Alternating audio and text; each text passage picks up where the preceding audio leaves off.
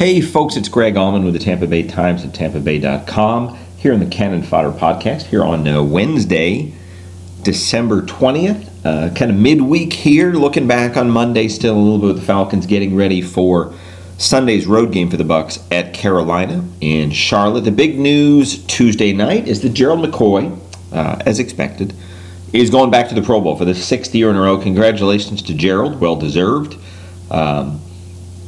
Again, McCoy is somebody that takes a lot of pride in being recognized by his peers. And I don't want to make it seem like this is at the expense of any team accomplishment. I think he wants success with the team first and foremost. And we'll tell you if you talk to him. I mean, for him to have the time he's had in the NFL now with 8 NFL seasons and no playoff games, that's a major sore spot for him.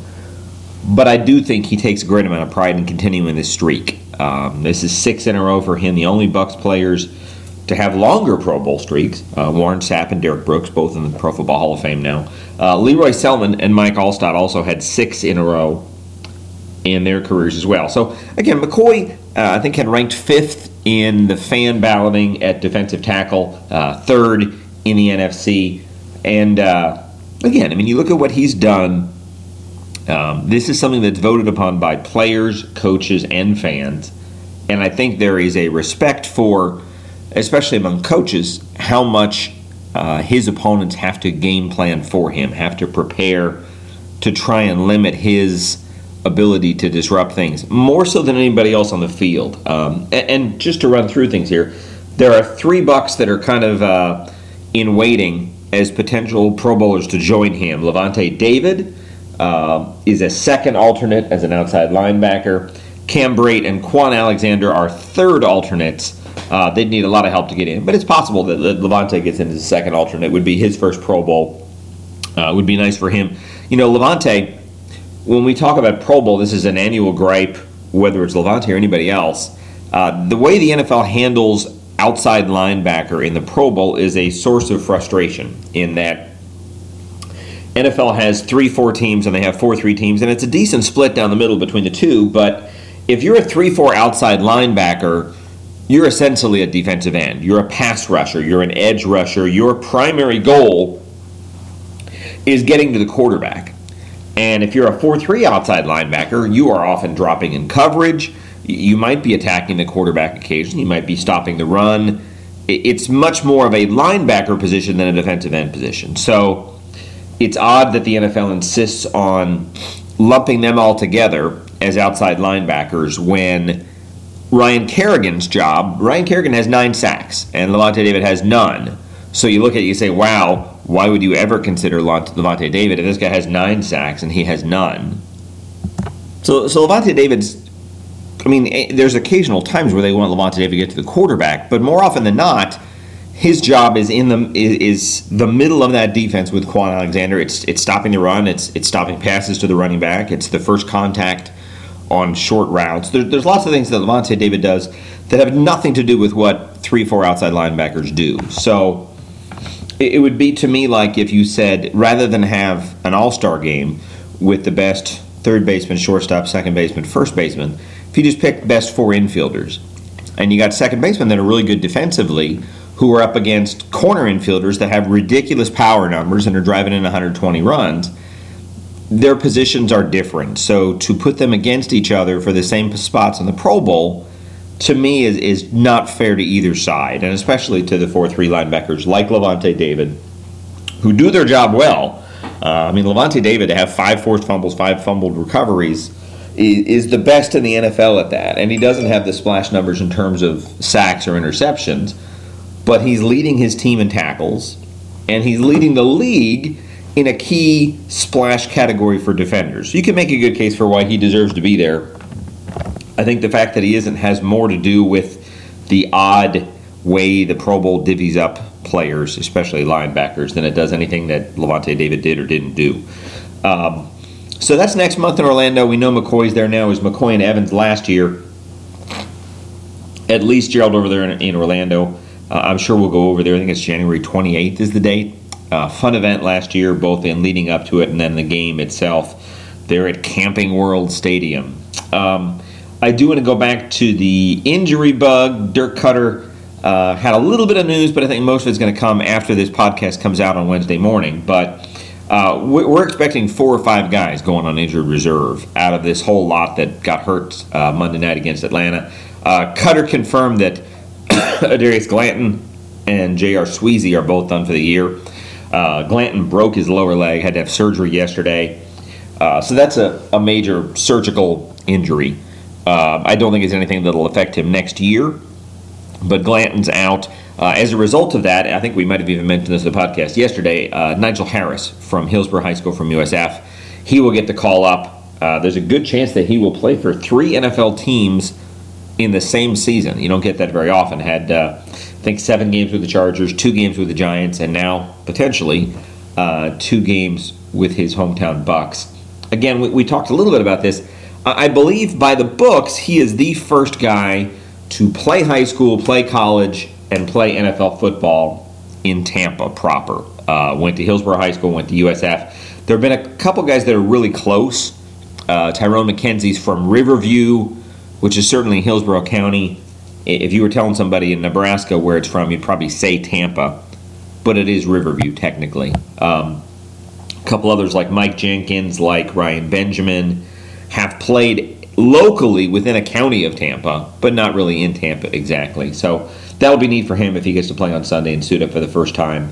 Talked to Nigel last week when he first got signed to the practice squad last week and was very excited to be a part of things. Grew up with these Bucks.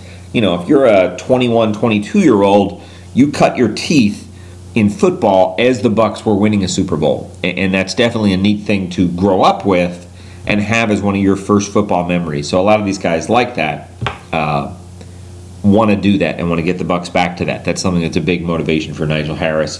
Be fun to see him. We mentioned J.R. Sweezy is out. We don't know if there's an offensive line move to be made in response to that. They had Mike Lidke inactive last week, so in theory they could just have him active and have 7, but it just has them very thin if there's any injuries at all. They have 2 relatively inexperienced tackles on the practice squad they could call up.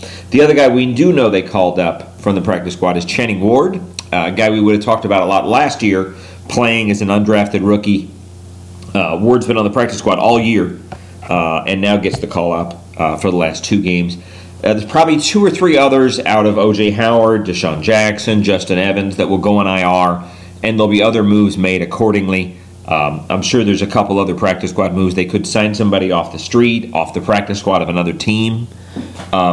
Basically, this lets them get a 2-week head start on the street free agents they would sign January 2nd. On the guys that they would sign with an eye toward the 90-man roster in the offseason, they can do it now. Usually when you sign a guy this late in the year, you give him a 2-year deal so you know he's back for next year as well. We did mention on with Adarius Glanton, Adarius is a restricted free agent, so it will be interesting to see. He's been a very good special teams player. He has stepped up as probably their best backup linebacker.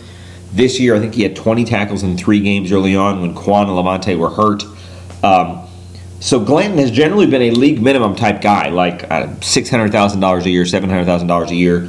For him to get tendered as a restricted free agent is about $1.7 million. So it really about triples his salary.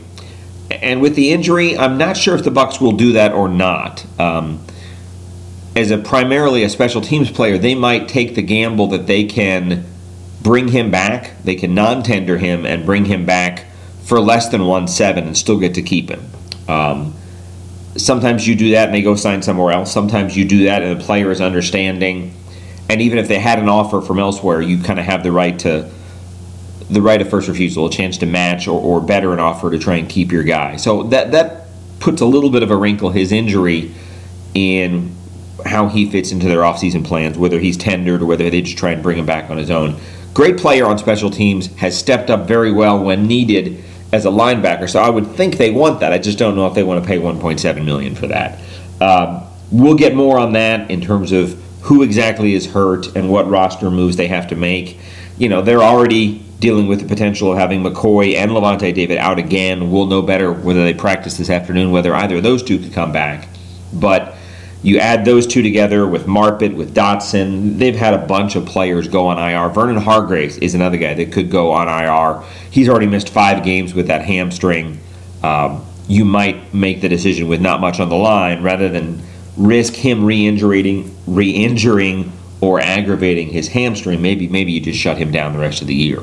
That would certainly be a disappointing sophomore season for Vernon Hargreaves either way. I mean, to go from being a full-time every down corner to in a nickel role and then hurt for most of the second half of the season, that's not what they envisioned for him. And it puts a big question mark on that position in the offseason because I don't know how much they can count on Hargreaves to be next year. He's almost like somebody you have to draft around or sign someone around, and if he comes back and plays at the level he was even as a rookie, that's just a bonus, but you can't really count on it, both on the field or physically.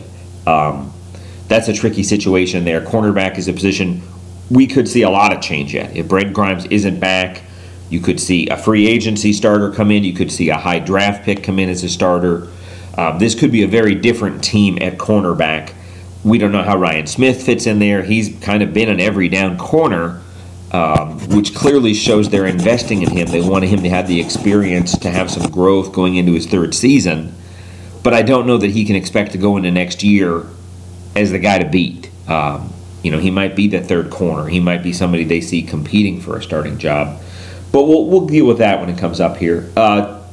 One note on the Carolina side of things for Sunday, Thomas Davis, who had a 2-game suspension for his hit on Sunday, had his suspension reduced to 1 game, but that's still Sunday. So he will still miss the Bucs game on Sunday. That's a big boost for Tampa Bay.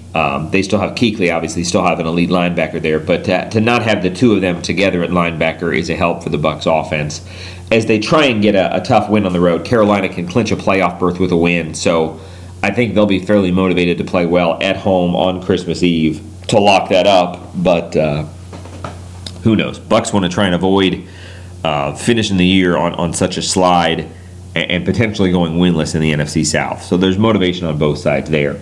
Guys, that's going to wrap things up. We'll have a lot more tomorrow, but thank you guys for listening. Gerald McCoy to the Pro Bowl, that's your big news. Be interesting to see who might join him as you see these injuries pop up, as teams have postseason conflicts that might keep players from being in Orlando. Curious to see whether anybody can join Gerald there in Orlando, but we'll have lots more on that here in the next 2 weeks. Thanks again for listening, folks. We'll be back on Thursday for the Tampa Bay Times and TampaBay.com. This is Greg Auman. Thanks for listening to the Cannon Fodder Podcast.